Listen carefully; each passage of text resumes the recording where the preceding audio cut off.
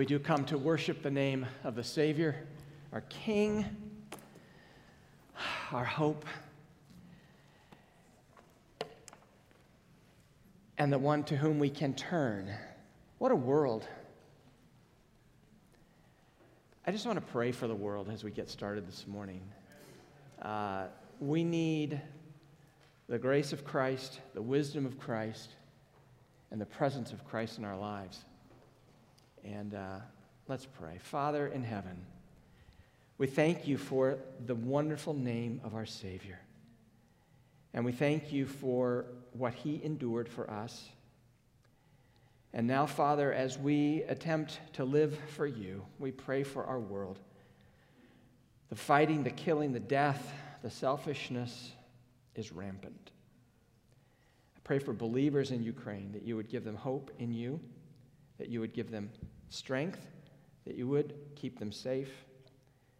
We pray for the leaders involved in that country, around in the surrounding countries with the millions of refugees, that you would give grace and wisdom there. And for our leaders, that they would have wisdom to know how to deal with the situation. And above all, we pray for peace, and we pray for the exaltation of our Savior. Come, Lord Jesus, quickly. That's our hope and our prayer. In your name, amen.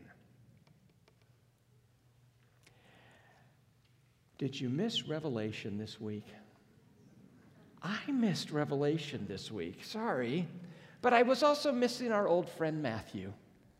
And the juxtaposition of those two texts and the style of literature was rather jarring to me. We began this journey through Matthew on April 4th, 2000, what year? 18. Now, if you're new, this is message number 56. So it's only been a year's worth of messages spread out over 4. So we've been out of it more than we've been in it, just to be fair to myself. We're going to pick up next Sunday morning with Matthew chapter 27, verse 11, with Jesus standing before Pilate. But I need to feel the pulse of Matthew again. And we've been in Revelation, and we've been around the globe for the last 4 years. But we need to I forget. And I assume you don't think about this as much as I think about this. And so I want to just tell the story of Jesus as it got us to Matthew 27. I really missed it, 27:11, as you can tell. Either that or I'm just a creature of habit, and I would vote B if I were you. So what do I want to accomplish as we wrap up this series? I want to challenge us to experience a transformation like Matthew experienced. What do I mean? Number one, who is Matthew? To explain him in modern terms, you can do it probably by now. He is the Han Solo of the New Testament.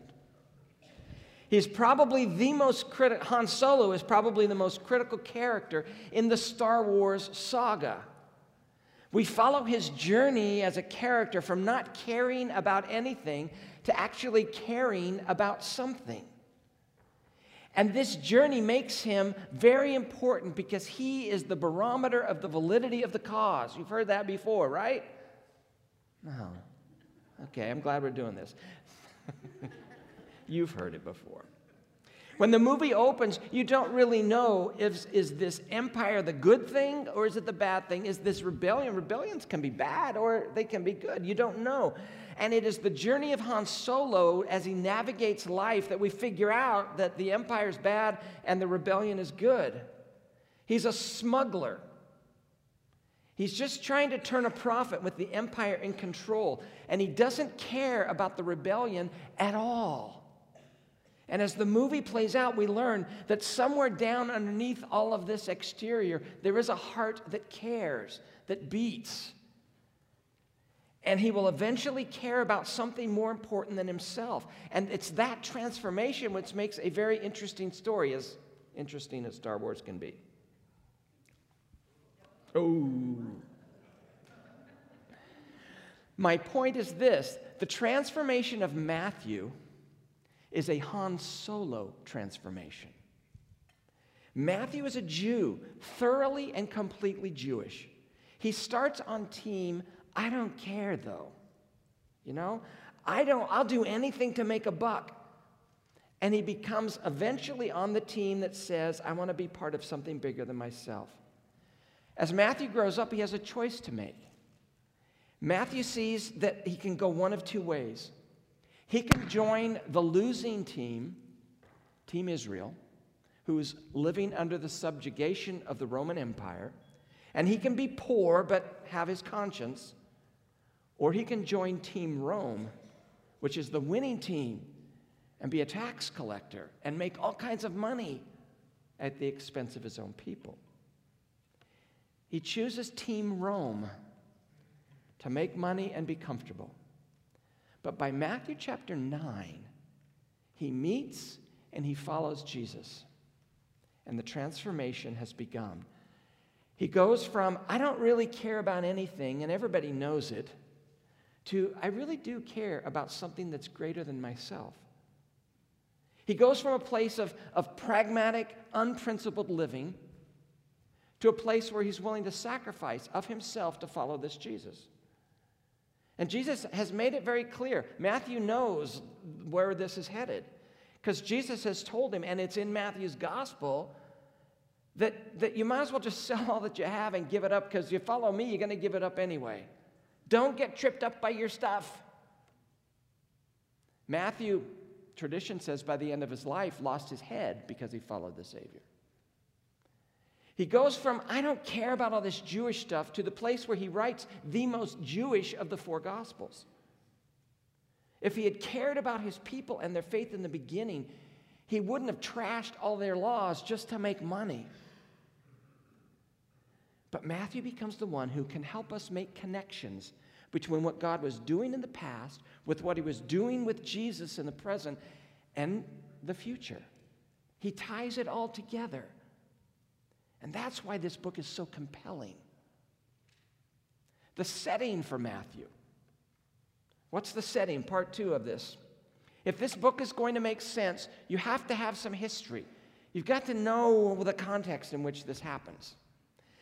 So, here's the context. God made the world. Pretty big context. Man sins. He messed up the world. So God has a decision to make. He's got a choice. Am I going to solve this problem or just wipe it out and start all over? And we know he decides to, what did I say? Did I give the same option twice? Did I? Is anyone listening? Okay. We know God doesn't give up on the planet because he goes down the path of redemption. And so he begins to not just eliminate all the agents of evil that caused this, but solve the problem. And that's much more difficult to do than just erase and start over. So as the story progresses, God has a lot of communication with these people who are left on the earth. And he makes 3 promises that are kind of key in the Old Testament. The first one to Abraham, and he promises to Abraham, you'll be a blessing to the entire world.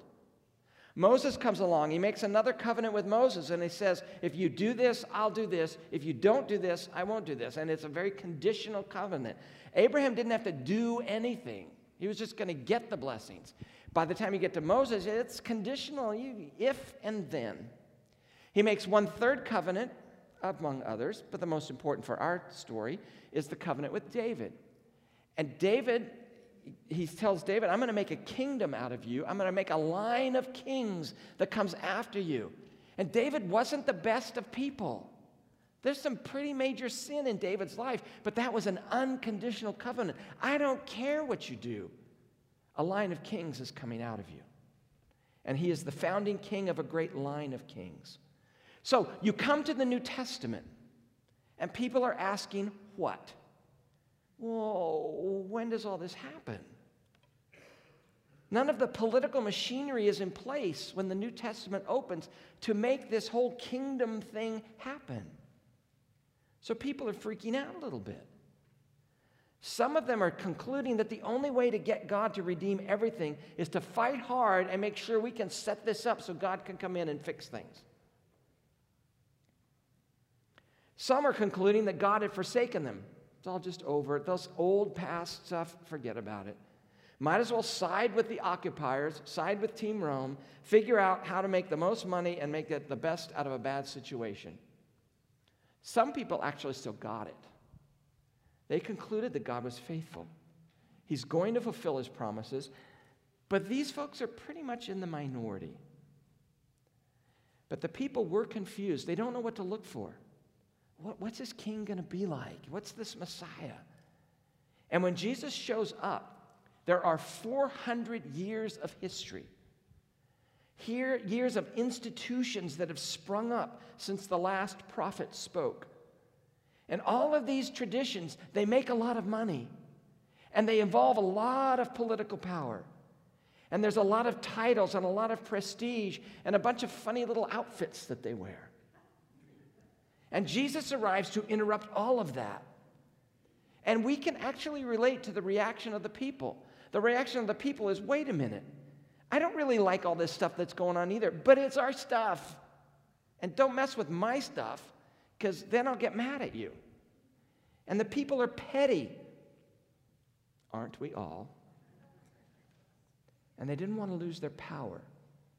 So when Jesus shows up, the question really is this: how many of the Messiah boxes does Jesus tick? I mean, if he claims to be Messiah, what's the proof? Because the Old Testament ended with a grand musical theme. Dum, da, da, dum, dum. No, you can't do that yet. They hung with that for 400 years. Dum, da, da, dum, dum. And silence. And the tension, you can feel it. Matthew wants us to believe that Jesus is the dum-dum. Oh, that's not to come out, right?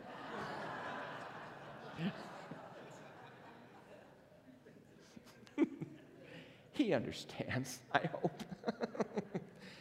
Jesus is the finishing phrase to that little ditty.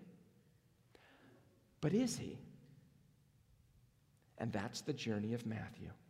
So get out your Bibles. Here we go. We have a lot of text to cover. 27 chapters and 10 verses.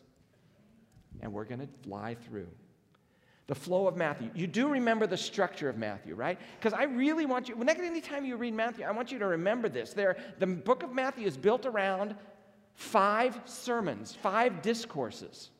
Okay? There's text, then there's a discourse, and he does all this stuff, and there's another discourse. More stuff, discourse, all the way through Matthew. The first discourse is the Sermon on the Mount, Matthew 5, 6, and 7.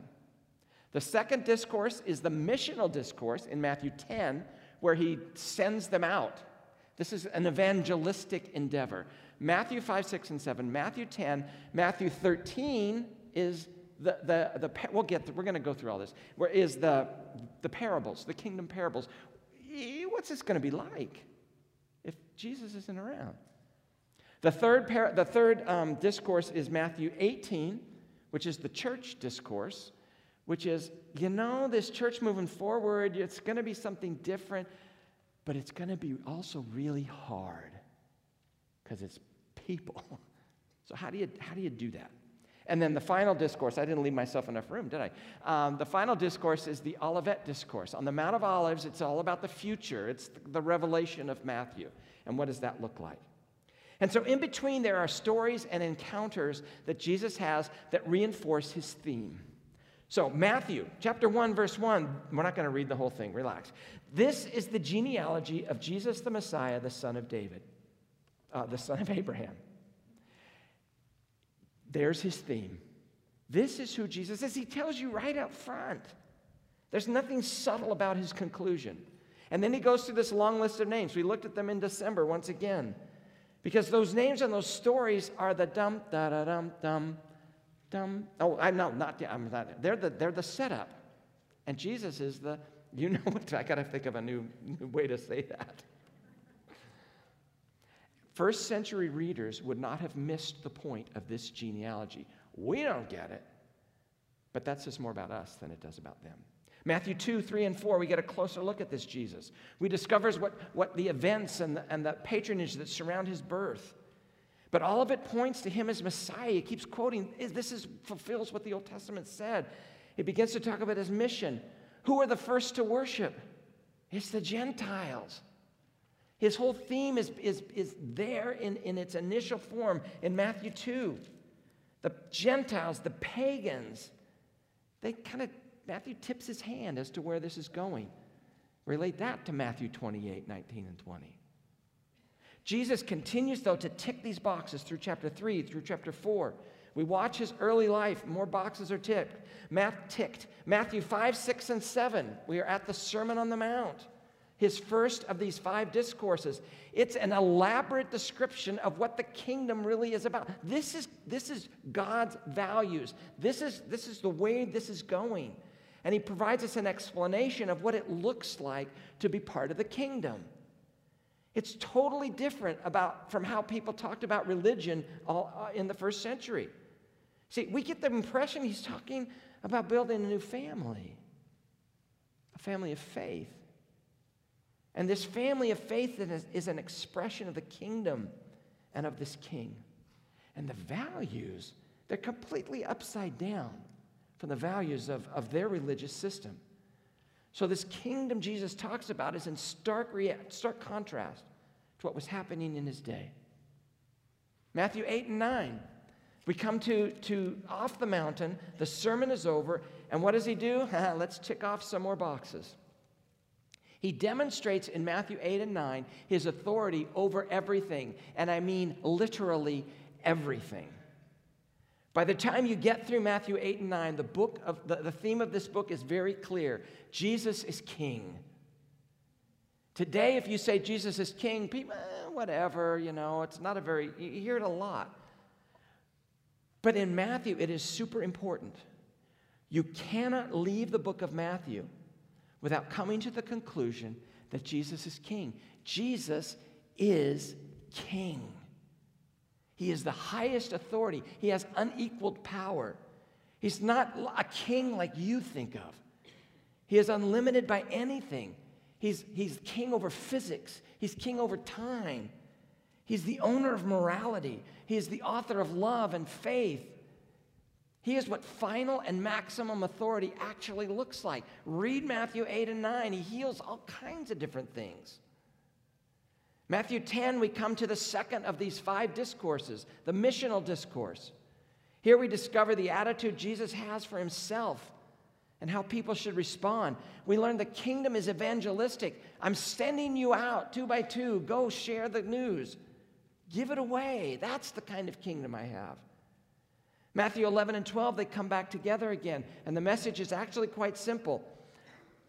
I'm king, and people really ought to recognize me as king. And if somebody doesn't recognize me, then I'll move on. So obviously, the tension is beginning to rise. And the establishment doesn't like what's going on with Jesus very much. They push back. And the ministry becomes much less public and much more private and a lot less fun. And it turns private, and he's got to deal with the old guard. Their questions are all about the doing things. What's he doing on the Sabbath? And we learn that Jesus is master of the Sabbath. He gets to decide how this whole religion thing works. He's the king. Matthew 13, we come to another series, another discourse, which is a list of parables, the third discourse. And Jesus gives this series of parables, and he explains, this is what it's going to be like for the kingdom to play out. Because Jesus, he seems very, very credible. He seems very real. I mean, he can make sick people well. He can calm a storm. He can raise the dead. He can make withered and missing limbs just reappear again. He must be the real deal. And he's not doing it hidden. He's not sneaking around. He's doing it all very publicly.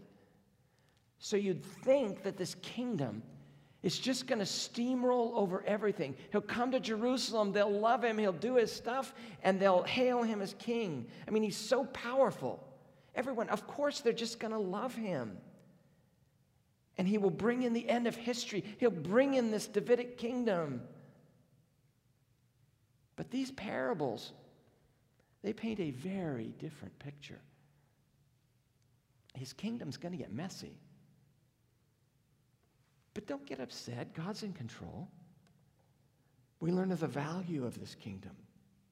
The wise will see it and its value, and they're going to respond accordingly. We learn that we're supposed to participate in this kingdom. And this kingdom is growing up alongside the worldly kingdom. They're just both there. And Jesus paints a picture of something that's going to last and take a long haul view. And he paints a picture of something where we wonder, why is he even keeping us all these people around? Why doesn't he just get rid of the bad people? The weeds, get rid of them. But we get a glimpse of the heart of the king and what's going on in his game plan. Matthew 14. Now we're in familiar territory, right? You look at your titles there. You know, this all happens on one day, by the way. And he finds out that John the Baptist was beheaded. And he goes away to grieve. But he can't get away. The crowds follow him.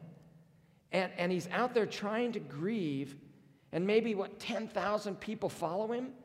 And he feeds them. But what do we learn about him? Well, we learn he's the provider, but in a rather surprising way. He commissions who? Flawed disciples who don't really get it to do the work. They do the distribution. They distribute the provision of God, physically and spiritually. And at the end of the day, he walks on the water. We are now halfway through the Gospel of Matthew, 14 of 28 chapters. And Jesus says what? Matthew 14, 27. But Jesus immediately said to them, take courage. He's out on the water. It is I. Don't be afraid. Literally what he says is take courage. I am.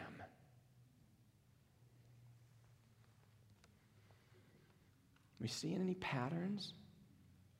From Matthew 1, Emmanuel, to Matthew 14, I am. All the stuff the prophet said about him, he is.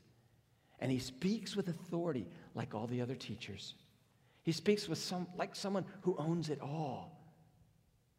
So far, and we didn't really say it yet, but a demon has said, you are it. And now he says it of himself. I am. Matthew 15 and 16, the tension begins to ratchet up. And Jesus is under more and more stress and more pressure. And he shifts his attention more clearly away from the crowds and the masses to the people who are in, the disciples. And in Matthew 16, he takes them up north. It's time to have a little staff retreat. And they go up north. They meet this Canaanite woman, and they go on this retreat to Caesarea Philippi. And while he's training and coaching his disciples, he tells them, for the first time, I am going to die. And it's here they come around to understand what the demons has said is true, and what the Canaanite woman has known for a long time, that it's really true. And it's there that they finally say the phrase that if they said it out loud in Jerusalem would get them killed, either crucified or stoned to death. They say, you are Jesus the Messiah, the Christ, the Son of God. Sounds rather safe for us to say. We can say it all the time. But it wasn't safe back then. And it was blasphemy. And if you breathe those words to the wrong people, you're dead. Matthew 17, he takes 3 of the disciples away. They go up to the high mountain, most likely the deserted area of Mount Hermon. And up there, God confirms what Peter had just said. And in front of 3 of the disciples, Jesus is transfigured into his heavenly glory. A first century Jew, you see, would want to know what? If he really is the Messiah, how does he fit in with the flow of Jewish history, of the Old Testament history. Who needs to testify? Well, Elijah comes and testifies about his ministry with John the Baptist. The text tells us that. And who else shows up? The greatest lawgiver of all, Moses. Because if you're really going to be the Messiah, if you're really going to fulfill the whole sweep of biblical history, Moses is a pretty good person to testify for you. And so Jesus displays for them his glory, and the one person to validate who he really is comes along, Moses, and then Elijah. In Matthew 18, we reach the fourth discourse, the one about the life of the church. And we spent some time looking at what the true church is, how God's plan for the church. What does it look like to get church right? And you know what the conclusion is? It's really hard. You got to forgive. You got to confront each other. It's tough. Matthew 19, there's a big change in the wind. Matthew 19, verse 1. When Jesus had finished saying these things, he left Galilee and went into the region of Judea to the other side of the Jordan. Large crowds followed him, and he healed them there. In the book of Matthew, he hasn't gone south before. He hasn't been to Jerusalem yet. Everything's been up north in Galilee. And it doesn't seem like a big deal to us. He's just moving from one dry, kind of deserty place to a really dry, really deserty place out on the other side of the Jordan. But this is really important geographically for what's going on here. And he's coming down south, and what does he do down south? The exact same thing he's been doing up north, healing and teaching. And here begins the only trip in Matthew to Jerusalem. And if we've been following, we know that means the end is near. Matthew 20, verse 17. Now Jesus was going up to Jerusalem. On the way, he took the 12 aside and said to them, "We are going up to Jerusalem, and the Son of Man will be delivered over to the chief priests and the teachers of the law. They will condemn him to death and will hand him over to the Gentiles to be mocked and flogged and crucified. And on the third day, he will be raised to life." We do find it rather curious that they don't really quite grasp what all is going on here. But hindsight's always 20/20. And Jesus has been revealing bit by bit what is now, in Matthew 20, only 1 week away. Matthew 16, he said he'd be mistreated by the elders and the chief priests and the teachers of the law. In Matthew 17, he added, "And they will betray me." And here in Matthew 20, he reveals that the leaders are going to turn him over to the Gentiles to mock him and flog him and kill him. Matthew 21, we come to rather familiar territory. The events of Palm Sunday and the temple cleansing. And this theme of Matthew resurfaces very clearly, I think. To us, it feels like, if he really is Messiah, then what is he? He's the King of Jerusalem. And it's the holy city. So he's really coming home. He's coming to where he belongs. But that wasn't true in his day. Jerusalem is in somebody else's kingdom. It's enemy territory. Yet Jesus sees this as the place that is the home of his Father and his Father's house. So there's this huge contrast between this small crowd that shows up to welcome him. Palm Sunday. They're not really very big, a motley crew. They show up, and what does Jesus go inside and do? He cleans up his Father's house. It's like, whoa. He acts like he owns the place, but he can't even get a big crowd to welcome him. Matthew 22, he's forcing the opposition to do something. He's fighting back against him. All these little small groups, they come together, the Herodians, the Sadducees, the Pharisees, they all confront him. And some of them even work together, and they hate each other. This is not going well. Matthew 23, it is, I believe, in Matthew 23 that the final die is cast. After what Jesus says in Matthew 23, he is going to die. He goes through these 7 woes. Woe to this, woe to that. It's a brutal condemnation of the religious systems and the leaders of the first century. He doesn't pull any punches, and he does it in public. Matthew 24 and 25, the disciples follow him up to the Mount of Olives, just across the Kidron Valley from the Temple Mount. And we have the last of the 5 discourses, the Olivet Discourse, because it takes place on the Mount of Olives. The disciples, they want to know, they can sense this end is coming, and you've told us, you're not going to be here, and we have to keep this going, and we don't understand. How are we going to do that? And you've talked about coming back, so when are you doing that? And when's the kingdom coming? And he goes into some prophecy and talks to them about that. Matthew 26. Matthew adds some tension to the story, as if we don't have enough already. Matthew says in verse 1, when Jesus had finished saying all these things, the end of the Olivet Discourse, he said to his disciples, as you know, the Passover is 2 days away, and the Son of Man will be handed over to be crucified. Jesus says, now is the time. In 2 days, they'll arrest me, and we're going to do this. But what does verse 3 say? Then the chief priests and the elders of the people assembled in the palace of the high priest, whose name was Caiaphas. And they schemed to arrest Jesus secretly and kill him. But not during the festival, they said, or there may be a riot among the people. Oh, they're confirmed, we're going to kill this guy, but it isn't going to be now, not before Passover. It's too dangerous, but later. And what happens? In Matthew's gospel, he puts these 2 things right together so that we'll notice what? Who's really in charge? Who really is the king? Who's going to set the timetable for this? Is it the Pharisees and the religious leaders, or is it the Savior? And so when Judas comes to them and he reveals how they can find him and arrest him, now they got a problem. We got to do this now while we can get him. And so it seems they are forced to include the Romans, Pilate, Herod, soldiers, if they're going to accomplish what they need. Because we can't do this right before Passover. Why? Because they will be unclean, and they won't be able to celebrate Passover. Well, we can't have that happening.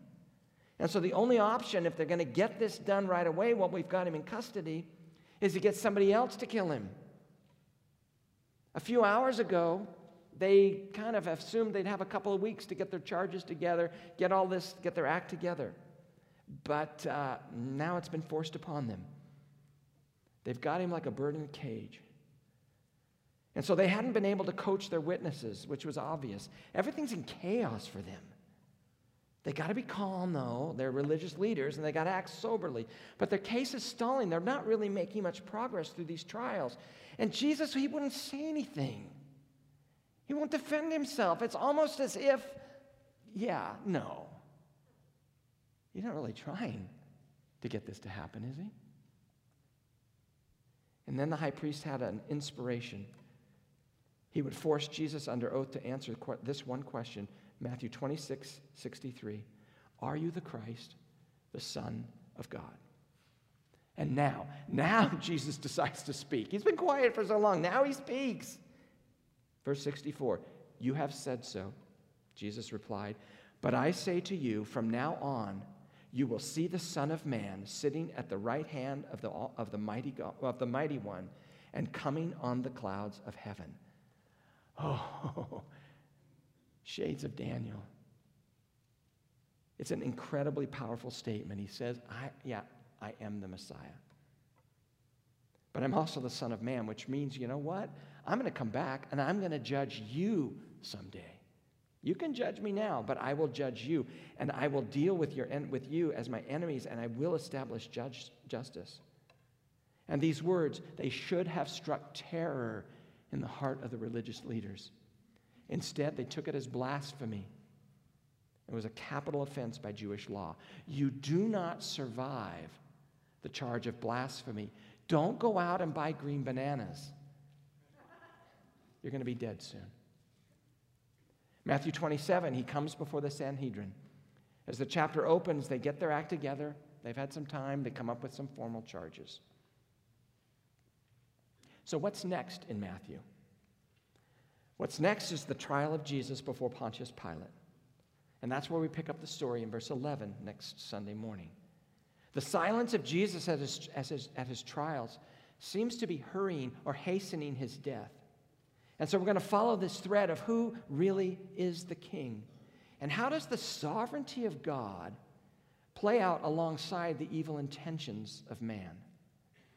And it's setting us all up for the grand conclusion of the Gospel of Matthew,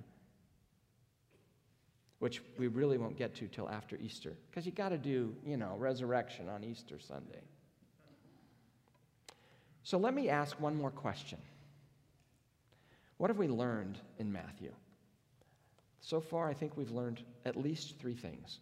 Number one, this is maybe the most important, but it's not very dramatic. Bible study methods are critically important.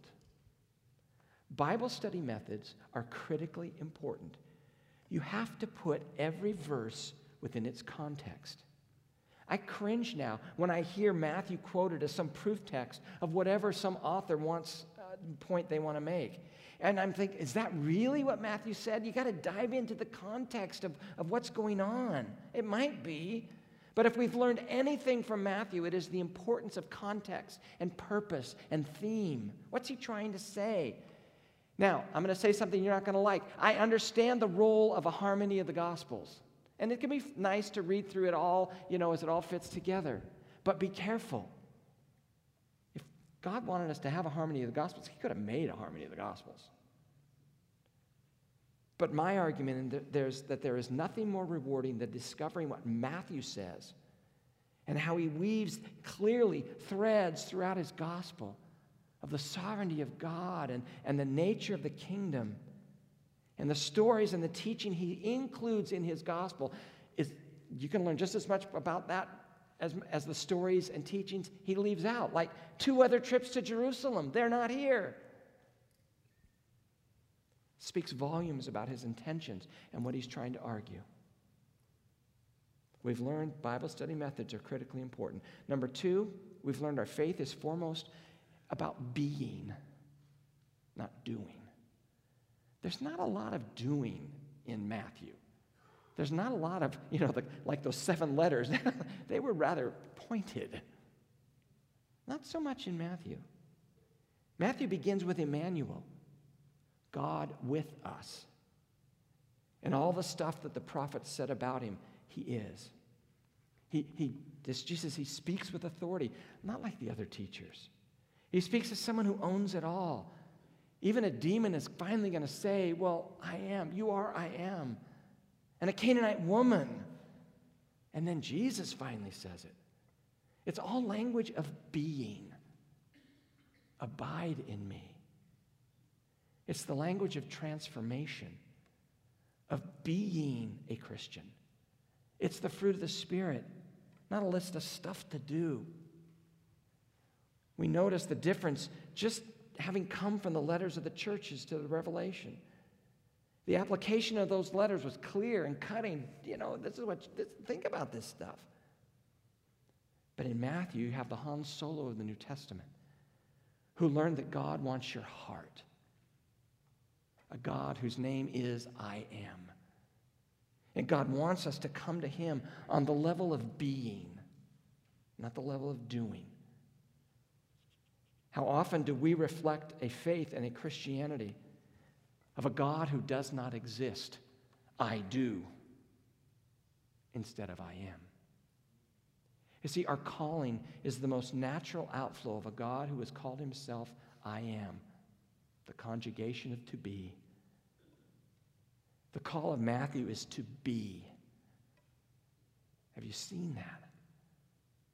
It would have been much easier for God to have written through Matthew a policy manual. What do you do when this happens? Don't dress like this for church. Never say these 10 words. Don't touch these things. Don't stand there. Don't ever vote for that. Don't think these thoughts, and never think these thoughts. And if you memorize these 500 things and do these 500 things and don't do these other 500 things, then these other 5,000 things that protect you from doing those 500 things, If that's what Christianity is supposed to look like, God had all the time and all the words to write us a manual. The Bible's no policy manual because God wants your heart. This is not a business where we bring something to the table and negotiate with God. We have a king. He's a good king. He is a benevolent king. But the character of the kingdom flows out of the king himself. And that king is eternal, and so is his kingdom. So what's Matthew saying it is to be a Christian? Well, it isn't just one-time prayer, although that's good, it's fine, but it's so much more than that. It isn't you just saying once in your life, he's my Savior, and you're done. It doesn't look like going to church or watching it online. It isn't some level of giving or some right political view or party. All that is what religion wants you to think and feel that it is. To be a Christian in Matthew is to be in Christ. To acknowledge Jesus as King at the level of your essence. To adopt his values and the values of his kingdom and the priorities of his kingdom and make them our own. In Matthew, our faith is foremost about being, not doing. Third lesson, we are all on a journey of transformation. Matthew paints a very interesting picture of a Christian. He's a follower.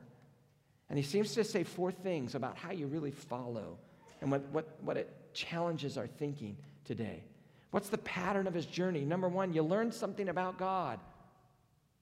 Once you learn something about God, number 2, you take that truth and you let it change your life, which can happen in a moment, might take years. You let it change you. Third, you live differently. Why? Because you are a different person on the level of being. And life looks different for us because our heart has changed. Life looks different because our goals have changed. And life looks different because we're not just playing by the world's rules any longer. It's not get all my stuff now because life is short. No, life isn't. Life's eternal. And our core values are different because we live by his values. And we're transformed at the core of our being. Paul later will say that the acts of the sinful nature should be obvious. So why do we need a manual? Is something in line with kingdom values? Then do it. But there's one element that has to be present if this is going to work at all. We need a safety net, right? Because we are such flawed individuals. And we aren't consistent. Number 4, you live with an ethic of grace. There has to be an ethic of grace in Christian living. The king himself must be gracious and benevolent and forgiving. Or else all we're going to have is a policy manual. And he is. Grace must be present in our lives because the way he set this up is pretty messy. So we got to give each other grace. God wants your heart. Jesus shouts it clearly and loudly. And yes, it can be scary, but it is transcendent. Maybe you need to come back to that understanding of the Christian life. Maybe you need to come back just to a simple heart that loves God. We live in a world of high anxiety. We live in a world today of wars, rumors of wars. The world is doing what the world does. Let it do it.